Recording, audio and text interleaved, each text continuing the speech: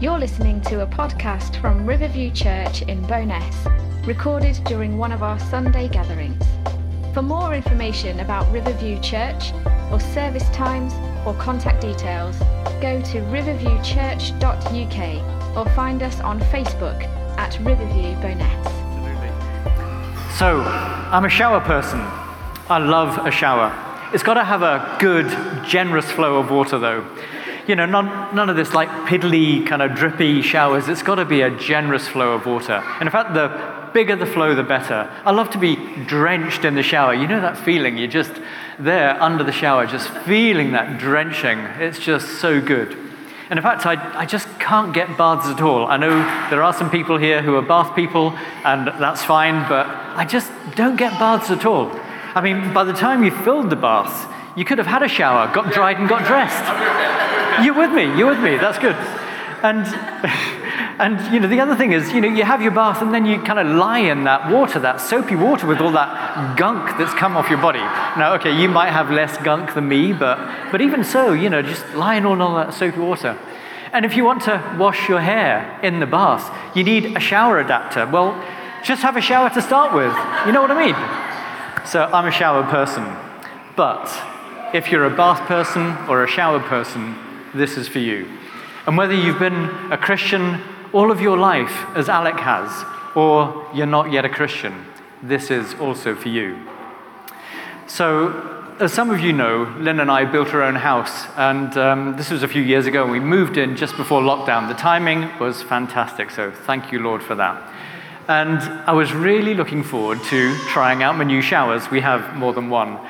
And so you can imagine the disappointment that I felt when I got into this shower, and it was just a piddly drip.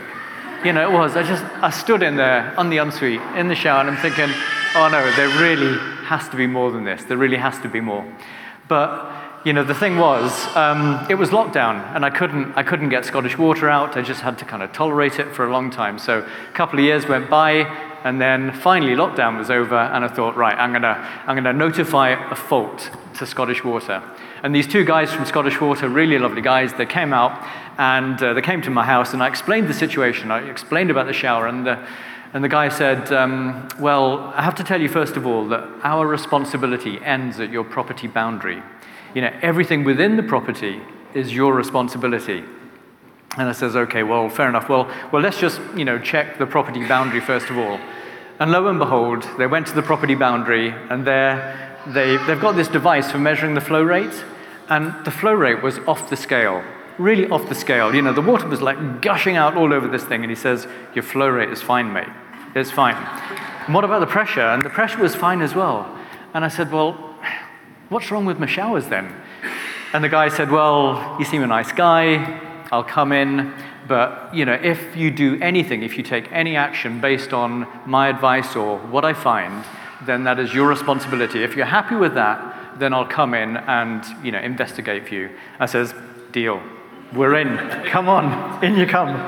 And so they came in, and we've got a ground source heat pump, which means that we've got a pressure reducing valve. So I thought maybe it's something to do with the pressure, but the guy assured me it's nothing to do with the pressure. It's all about flow rate. It's all about flow rate. So the pressure reducing valve reduces the pressure to 1 bar, but that's fine. And then we looked at the main tap, and then the flow rate to the washing machine, and that was fine. And I said, well, what can it be then? And he says, well, have you got a flow restrictor in your shower? And I said, what? I had no idea what a flow restrictor was. And so he explained to me what it was. He says, look, I'm not going to touch anything, but I'll explain to you, you know, where it is and where to find it. And so I ran upstairs quickly. I removed the shower head, and lo and behold, hidden right inside the shower head was this little plastic device here.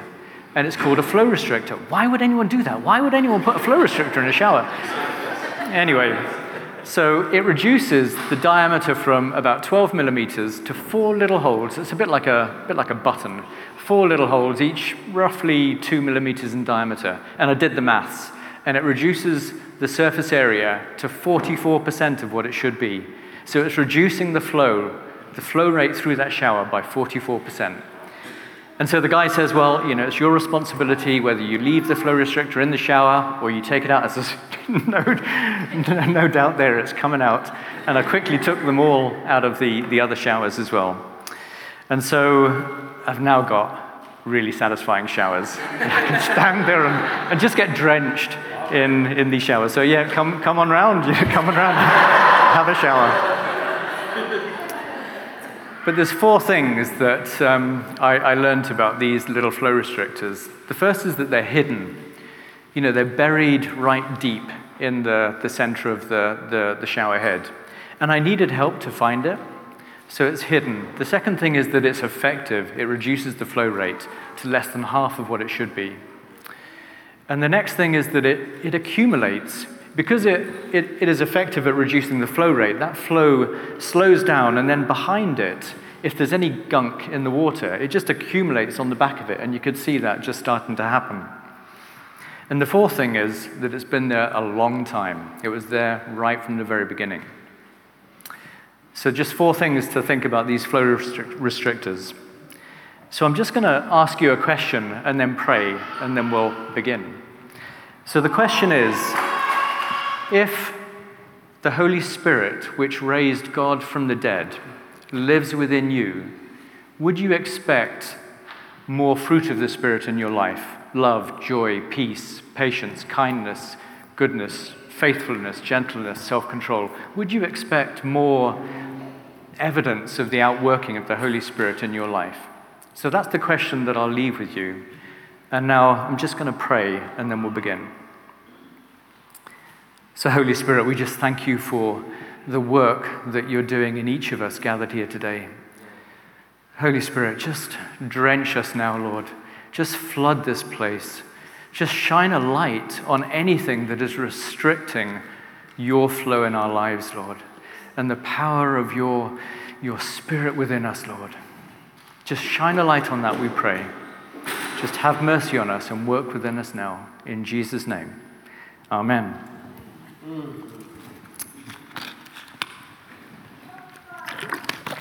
Okay, so the passage that we've got for today is John chapter 17. So it's quite a long passage. It's most of the chapter that I'll be going through, but I won't go through every verse, but I'm going to draw out the key points.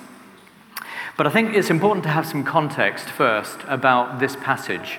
This is just such an exciting passage of Scripture. And in fact, chapters 13 through to 17, 5 chapters, is all about Jesus preparing his disciples for when he will go to the cross, when he will leave them. And so, just a very quick recap of those chapters, a very quick recap. In chapter 13, we begin with Jesus washing his disciples' feet. And so he's showing by demonstration that he came to serve and not be served, and that we should behave in the same way, that we should serve each other in the same way.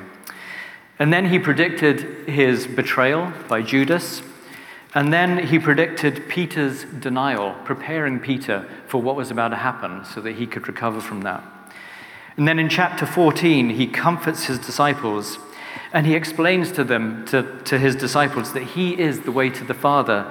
In chapter 14, we read that I am the way and the truth and the life. No one comes to the Father except through me. And then he promises the Holy Spirit. So at this point in chapter 14, he's telling them about the Holy Spirit, promising that he will send this counselor to be with them when he goes. And then chapter 15, I just love this. This is part of my own testimony. If you've heard my testimony, it starts with the vine and the branches. This is a picture of intimacy, with us being intimately connected with Jesus, our Lord and Savior, so that we cannot bear any fruit unless we are connected. We're the branches, Jesus is the vine, the Father is the vine dresser, and we need to be connected into Jesus to bear any fruit, any lasting fruit in our lives. But then after that, he goes on to warn his disciples that the world will hate his disciples. In fact, the world already does hate his disciples. And that's a really strong word, and we'll come on to that in chapter 17.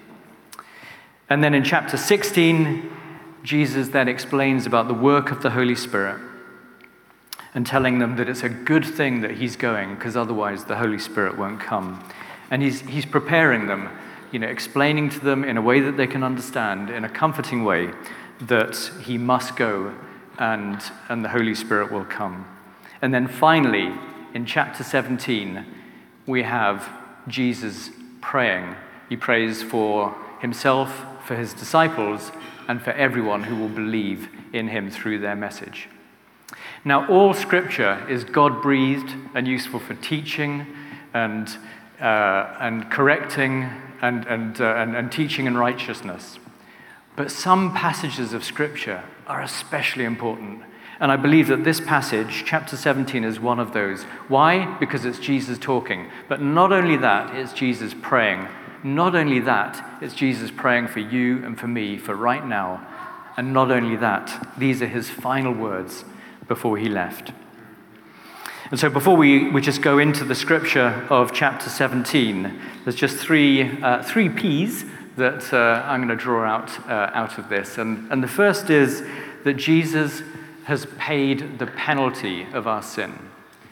And the last P, because I'm going to go in that order, is that Jesus will remove the presence of our sin. And then the middle P, which is really the heart of the message for today, is that Jesus is breaking the power of sin in our lives. And that's what this message is all about today. So I'll just start to read. I'll start to read from verses 1 to 5. It says, after Jesus said this, so he's with his disciples, he's just been explaining to them that he's got to go. So after Jesus said this, he looked towards heaven and prayed, Father, the time has come, glorify your Son, that your Son may glorify you. For you granted him authority over all people, that he might give eternal life to all those you have given him. Now this is eternal life, that they may know you, the only true God, and Jesus Christ, whom you have sent. I have brought you glory on earth by completing the work you gave me to do. And now, Father, glorify me in the presence with the glory I had with you before the world began. So 2 messages from this kind of opening prayer. The first one, in fact, I'm going to go for verses 2 and 3 first. For you granted him authority over all people, that he might give eternal life to all those you have given him. Now this is eternal life, that they may know you, the only true God, and Jesus Christ, whom you have sent. So if you're not yet a Christian, this is for you. This is what Jesus is saying we must do in order to be saved. He's saying that knowing Jesus and knowing God through Jesus is the way to eternal life. This is not just a head knowledge, a fact that, Jesus is God's Son and he is, with God and that God is, does exist. It's not a factual head knowledge. It's a relationship knowledge. It's knowing personally Jesus.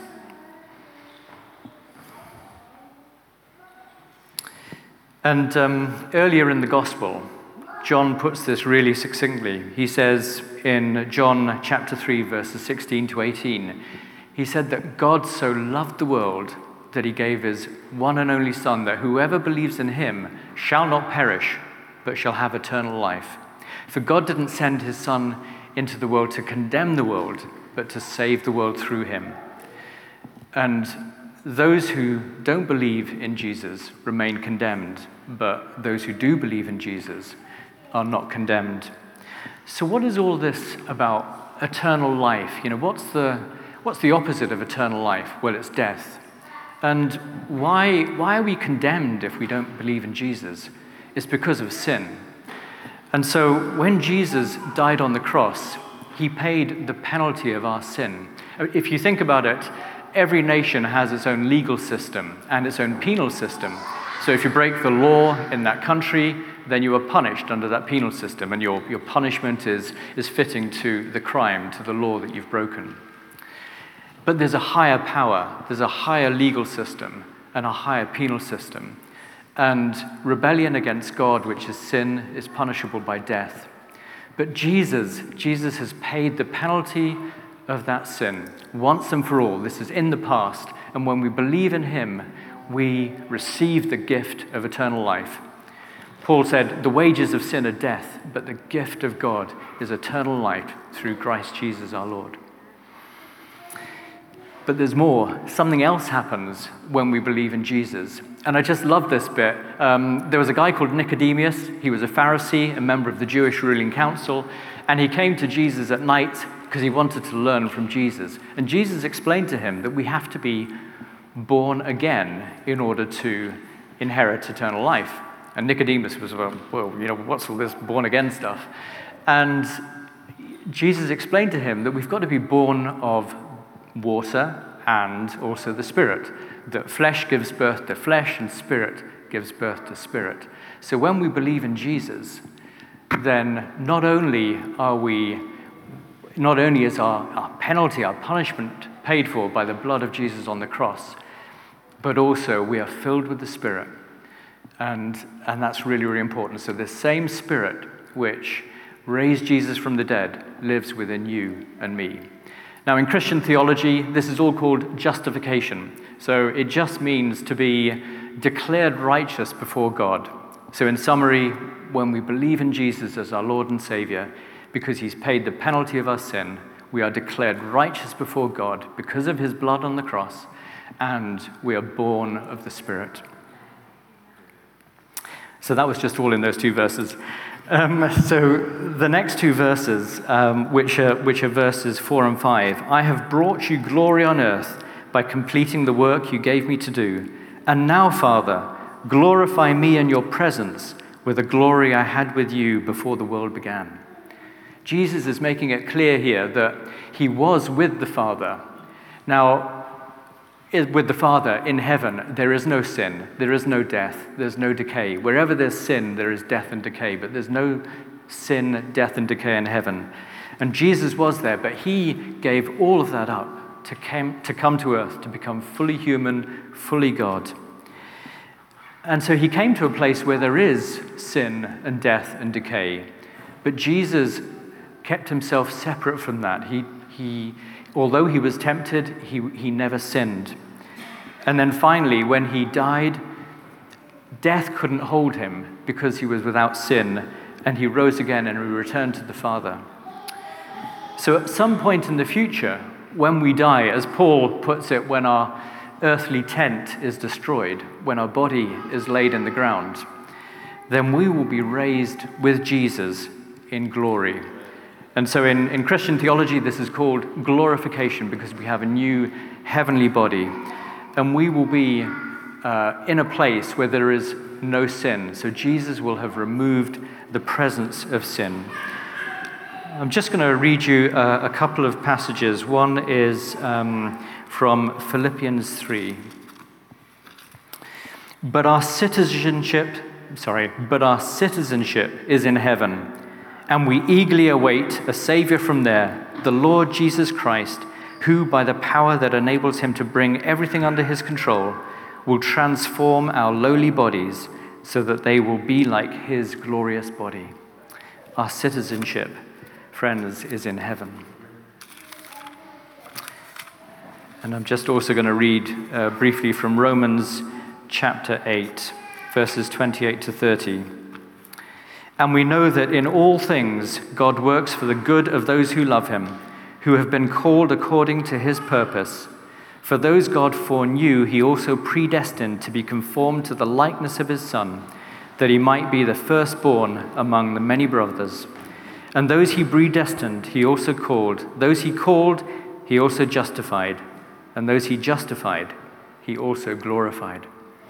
So at some point in the future, the presence of sin will be removed from us through Jesus Christ, and we will be raised in glory with him with new bodies. So we now have the bookends of where we're going with this passage. But before we get to the real heart of the message, there are two more really important points that Jesus makes. And so in verses 11 and 12, he says, I will remain in the world no longer, but they are still in the world, and I am coming to you, Holy Father. Protect them by the power of your name, the name you gave me, so that they may be one as we are one. It's just so important to know the power in Jesus' name. There is power in his name. His name has authority over all of the earth, in all of the universe. The name of Jesus has power and authority. And then moving on to verse 13, he says, or he prays, I am coming to you now, but I say these things while I am still in the world, so that they may have the full measure of my joy within them. And it's really important that whatever I say going on from here, that it's really important that that message is understood. That the reason why Jesus is praying for us is so that we will have the full measure of his joy within us. Not part of the measure, but the full measure of his joy. And believe me, there is nothing in this world, there's nothing that this world can offer. No honor, no experience, no amount of money, no pleasure that matches to the joy of knowing Jesus. And it's for that reason that Jesus is saying this. He doesn't want to beat us up and say, you've got to strive harder, you've got to strive for purity, you've got to strive to be absolutely holy. He's saying he wants us to have his full joy within us. So hear that message, that it's all about his joy. Okay, so we're getting close now to the heart of the matter. And the next passage is verses 14 to 16. So Jesus says, I have given them your word, and the world has hated them. For they are not of the world any more than I am of the world. My prayer is not that you take them out of the world, but that you protect them from the evil one. So what does this mean? What does this mean to be kind of not of the world? And why do we need this protection? And why does the world hate us?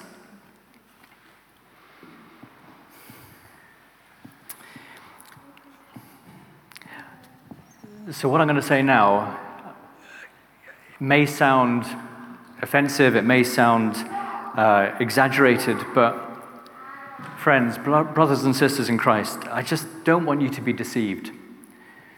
The war that the enemy is waging in the spiritual realm to gain control of your life and your soul is every bit as deceptive and murderous as the war that Russia is waging to gain territorial control of Ukraine. The tactics are the same. Jesus said that Satan was a liar and the father of lies and a murderer from the beginning. Those are his tactics. He uses lies and murder, deception and violence, accusation and brutality. They are his weapons. That's his nature. That's his character. So I'm just going to share a picture, a map of the former Soviet Union, because I think to understand how it is that we can be in the world but separate from the world when we become Christians is really useful. And I think this is accurate, this is biblical, and this is current. So here you've got a picture of the former Soviet Union countries. And all of those countries there were part of the Soviet Union. 11 is Russia today, and 14 is Ukraine. So before the collapse of the Soviet Union, Ukraine was part of Russia. And that's like before we're saved, before we become Christians, we are part of the world. We're born into sin, and we are part of the world. But when we become Christians, we become separated from the world. We become separated. And just like in 1991, and the collapse of the Soviet Union, Ukraine became an independent country. It had its own government, its own legal system, its own boundaries. And Russia has always hated that. Russia has always hated the fact that Ukraine is independent. And in the same way, the enemy hates the fact that we no longer belong to him, that we are no longer of the world. And so Russia has been waging a war, has been backing separatists in the east of Ukraine ever since.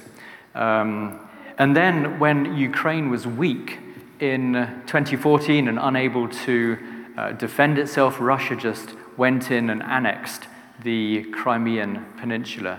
And it's the same with us. When we are weak, and each of us will know those situations when we are weak and vulnerable, but the enemy will try to take advantage of those times and will try to gain territory, will try to sow lies and deception within us. It's really important as well. I'm just going to read from Ephesians 6:12 first of all. So this is Paul writing to the church in Ephesus. He says, "For our struggle is not against flesh and blood, but against rulers, against the authorities, against the powers of this dark world, and against the spiritual forces of evil in the heavenly realms." That is our struggle. And in 2 Corinthians chapter 10, verses 3 to 5, "The weapons we fight with are not the weapons of this world. On the contrary, they have divine power to demolish strongholds. We demolish arguments and every pretension that sets itself up against the knowledge of God, and we take captive every thought to make it obedient to Christ." So there's a couple of words in here, strongholds. So what are strongholds? And why is it important to take every thought captive? The truth is, the battle is in our mind. That's where the battle is being fought. And what are these strongholds? Well, if you think about, again, Ukraine, the situation in Ukraine, when Ukraine became independent in 1991, all of the citizens within Ukraine, they became citizens of Ukraine. But in the east, in the Donbass region, many people were there who, although they became Ukrainian citizens, their heart was still in Russia. They still spoke Russian, they still identified themselves as Russian. And that gave a mandate, that gave legitimacy for Russia to invade and exert pressure to oppress the rest of Ukraine. So that's what a stronghold looks like in a country. But what about us? What does a stronghold look like in us?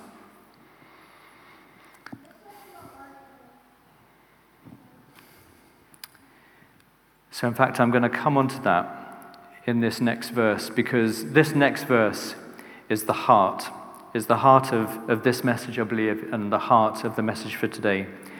In verse 17, Jesus says, "Sanctify them by the truth. Your word is truth." It's a simple sentence. What does sanctify mean? Well, sanctify means to set apart, to separate from sin, to purify from sin, and to separate unto God. It's a process of becoming more holy, of becoming saint-like. And Jesus says, "Sanctify them by the truth. Your word is truth." If you think about it, when Jesus was tempted in the desert, he held on to the truth of the scriptures when he resisted the temptation. After he'd fasted for 40 days and 40 nights, and he was hungry, and the devil tempted him in various ways, he resisted that temptation by quoting from the scriptures. And later, Jesus, in John 8, he tells us that if you hold to my teaching, you are really my disciples. Then you will know the truth, and the truth will set you free. And so Jesus is praying that we will be protected and sanctified and made holy through his teaching, through his word. So the truth is that we all face trials and temptations and difficulties and suffering. And if you think that you're the only person in a certain situation, then it is a lie from the enemy. For we all face these. We maybe not be facing them all at the same time or all to the same extent, but we all face them. And it's not these things in themselves which is the issue. It's our response to trials and temptations and suffering that either leads to bondage or to freedom. So it's that response that leads to bondage or to freedom. Jesus resisted temptation, and he remained free. So just as an example, if you're tempted one day in a certain way and you know that that is wrong, but you give in to that temptation, then and then you do the same thing the next day or the next time you give in to that temptation, then a destructive pattern of thinking emerges, which over time can become a stronghold. And so if you do give in to temptation and you repent, then Jesus is right there. He's right there with you to draw you back and to restore you. Yeah. And conversely, if you're facing temptation and you know that it's wrong, you stand on the truth and you resist that temptation in Jesus' name, then you do that again and again and again. Over time, you build a history of trusting in God, and gradually you become sanctified. You become separated from the power of sin. I have to say, and it's important to know this, that things like greed and lust and hatred and unforgiveness, these are all deceptions. They're all deceptions because they substitute for wholehearted trust in our Heavenly Father's provision and His limitless love for us. They're deceptions because they promise everything and deliver only death. They're deceptions because they produce no fruit in our lives. They cannot protect us and they cannot provide for us. But the root of many of these deceptions is often an experience that happened a long time in the past. And Pam posted on the Connect group a prayer request yesterday for a family, a mother and children who were on the bus coming back from Falkirk. And she was right to post that prayer request because the mother was cursing and swearing at her children. And depending on how those children responded or respond to that cursing from their own mother and this situation, this experience they have when they're young, depending on how they respond to that can lead, overall to a destructive pattern of thinking and to strongholds being formed in the future. And I just want to say something as well about suffering, because I know that there are many who are suffering in this church today, and I know that for some, the suffering is long-term. It's been going on a long time. I know the suffering is acute, that it's daily, it's hourly, it's by the minute, and sometimes it just becomes unbearable. And the enemy's plan in this suffering is to lead you into bondage, but Jesus' plan is to deliver you from that. And so please hear me correctly when I say with compassion and empathy that although I cannot imagine what that suffering is like for you, I just urge you not to allow the enemy a foothold. So spirits like spirits of anger, spirits of envy of others who are not suffering in the same way, spirits of self-pity, just don't allow those spirits to gain a foothold, but instead turn to Jesus and allow Him to bring healing. I cannot promise that He'll bring physical healing in that time, but He can and He will. He definitely will bring spiritual and emotional healing through that. There's just in the news recently, there was Dame Deborah James, who she became a dame because of her response to suffering from bowel cancer, and she was made a dame because it is so difficult. Her example when she was faced with bowel cancer at a young age, and she used that. She was open about it, and she used it to help others. And because of that example, she was made a dame. And it's really hard, and that just shows how hard it is. But anything else, the devil, as I say, he wants to use that suffering as a way to bring us into bondage. But Jesus, who is victorious, wants to bring us freedom through that. In the Gospels of Matthew and Luke, Jesus uses the name Beelzebub for the devil. Literally in Hebrew, it means Lord of Flies. And it's often translated as Prince of Demons. So what have flies and demons got in common?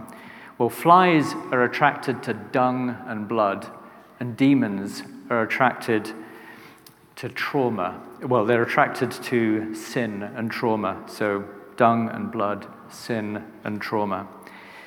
And it's one of the reasons why the enemy loves wars, because in a trauma situation there is a lot of sin, a lot of trauma, and that's where he can really have a field day. But there is good news. There is good news, and so we're still on verse 17 here, by the way. But I just want to pause and just share with you a vision that the Lord gave me a few years ago. So this was before we were here, before we were worshiping on a Sunday in the town hall, and we were worshiping over the road in the Riverview Hub building, and it was in the middle of the worship set. The Lord gave me this picture of a galleon, this magnificent old galleon. And so a bit like the picture of the galleon, which is up there in the town hall, but as I say, it was before we were in the town hall, except the galleon was going the other direction. It was going from right to left, not left to right, and the colors were so vibrant. I mean, the sky was it was just this rich blue azure color, and the sea was that absolutely beautiful, like marine blue and green, the sort of colors that you see on all of the holiday magazine brochures to entice you to spend some money and go on holiday. It was that kind of color, and the sails were dazzling white, absolutely brilliant. It was a picture of beauty. And initially, the sails were only partially filled. They weren't really filled. There was a little bit of wind, but not very much. And then right at the end of the vision, the wind picked up and filled those sails, and the galleon started to move, and then the vision ended. And I just felt this was such an encouraging picture of revival. This was us as individuals within the church. This was the church. This is how God sees us. He sees us in this beautiful, magnificent way. He delights in us, and he's sending his Spirit. There will be revival. So I shared that. Some of you may remember, I shared that in the service, just as Rosie shared with us this morning. But the very next week, at exactly the same point in the service, in the middle of the worship block, the Lord gave me the continuation of that vision. And so it started with, the azure blue skies and the marine blue and green sea, the dazzling white sails. The sails were filled, but it was clear, it was immediately clear that there was something wrong. This vessel, which was designed to cut through the water at speed, was hardly moving. It was moving, but it was hardly moving. There was something holding it back.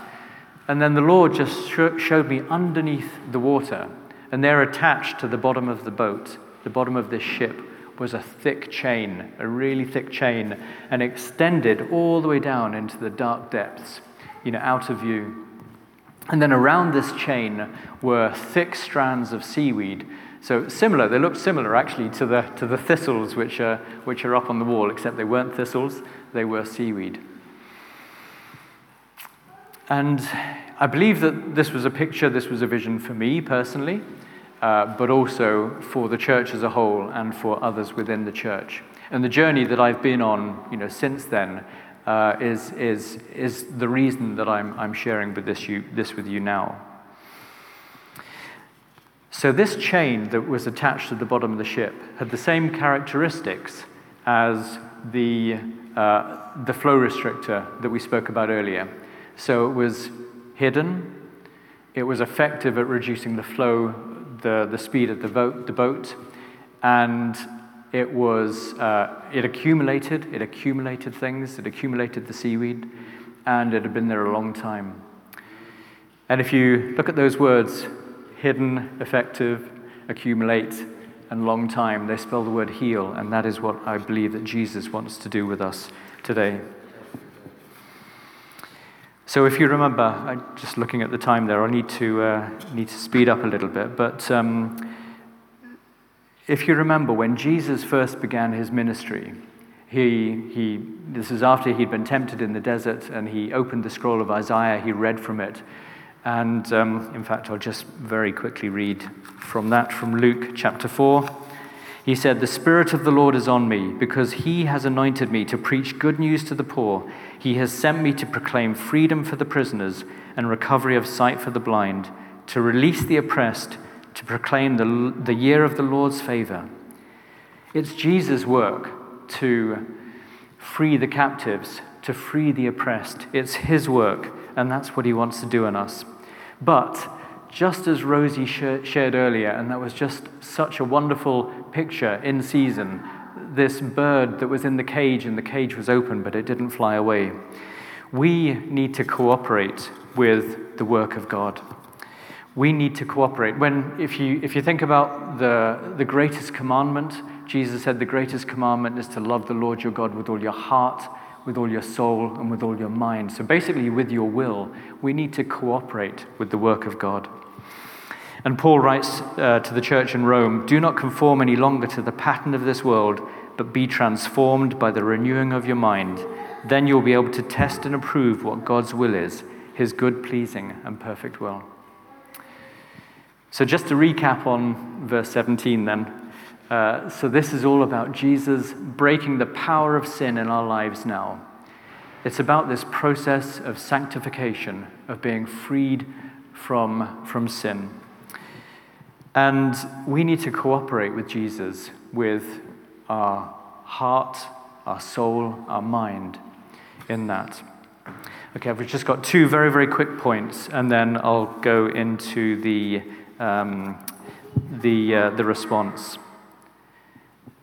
So the next point here is verses 18 and 19.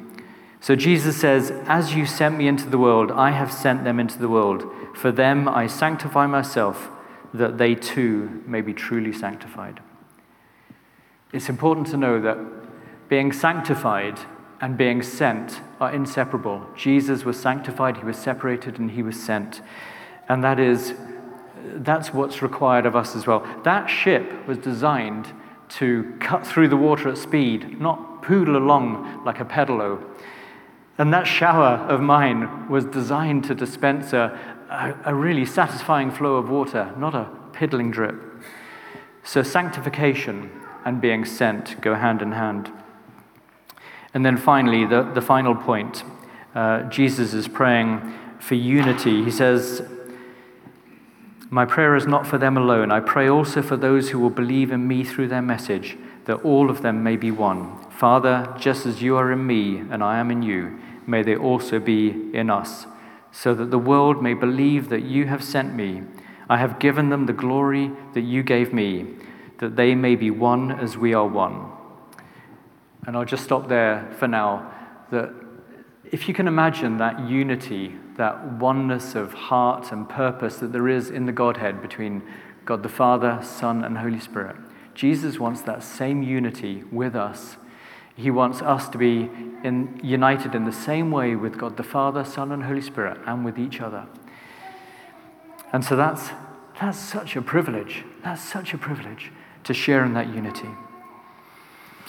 Okay, just in the interest of time, I'm going to just very quickly recap. So we've had the 3 Ps. We've had, in the past, Jesus has paid the penalty of our sin.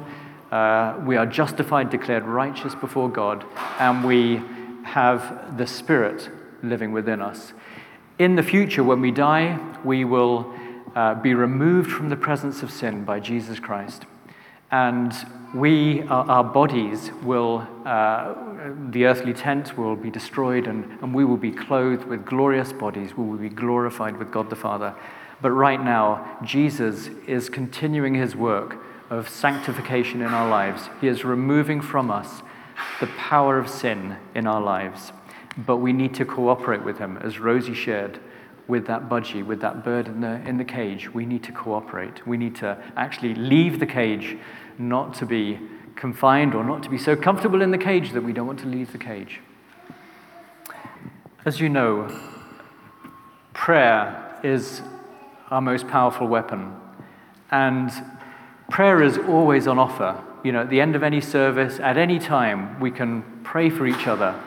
And I would encourage us that, almost if you're in a conversation, just don't wait for someone to ask you for prayer. Just offer prayer if you feel that it is required. So prayer is always available. But the thing is, sometimes with strongholds which have been there a long time, oppressions which are deep-rooted, then we need something a bit more than that. We need help, just like I needed the help of these guys from Scottish Water. And over the last few years, I've had help from other people as well to identify strongholds, enemy strongholds in my life, and have been set free from them. And so what's being offered now as a church is something more, something in addition. So if you feel that there should be more fruit of the Spirit in your life, if you feel that there's something holding the flow of the Spirit back in your life, then please feel free to come and speak to one of the leaders, so that's Tom or Jessica or Andrew or Margaret or David or myself, and we'll have an initial conversation, and then we'll work out whether it's appropriate or plan in a session. So a session might last an hour to an hour and a half, and you'll be led through a gentle process of going back in time to try and understand whether, or discern whether there's any rationalized sin, so sin which is unrepentant, if there's any need for repentance, if there's any need for forgiveness, forgiving of other people, who've hurt you really badly in the past and they haven't been forgiven from the heart, to discern whether there are any areas of oppression, any lies of the enemy which have been believed, so that we can renounce those lies together. We can break the power of the enemy, those spirits at work in those lies, and in the authority under the name of Jesus Christ, just command them to leave. And then finally, just pray the Father's blessing on you. So if you would like to take up that opportunity to have a session, hour and a half, it would be completely confidential. It'll probably be led by me initially, and there will be an intercessor, perhaps an observer, so just maybe 4 people in the room. It'll probably be in the Riverview Hub building, but please do come and see one of the leaders, and we'll plan that for you. I testify that it has helped me. It has set me free. It's helped me to cooperate with the work of Jesus in my life. And I just encourage you to do the same. Just going to quickly pray. Father God, we just thank you.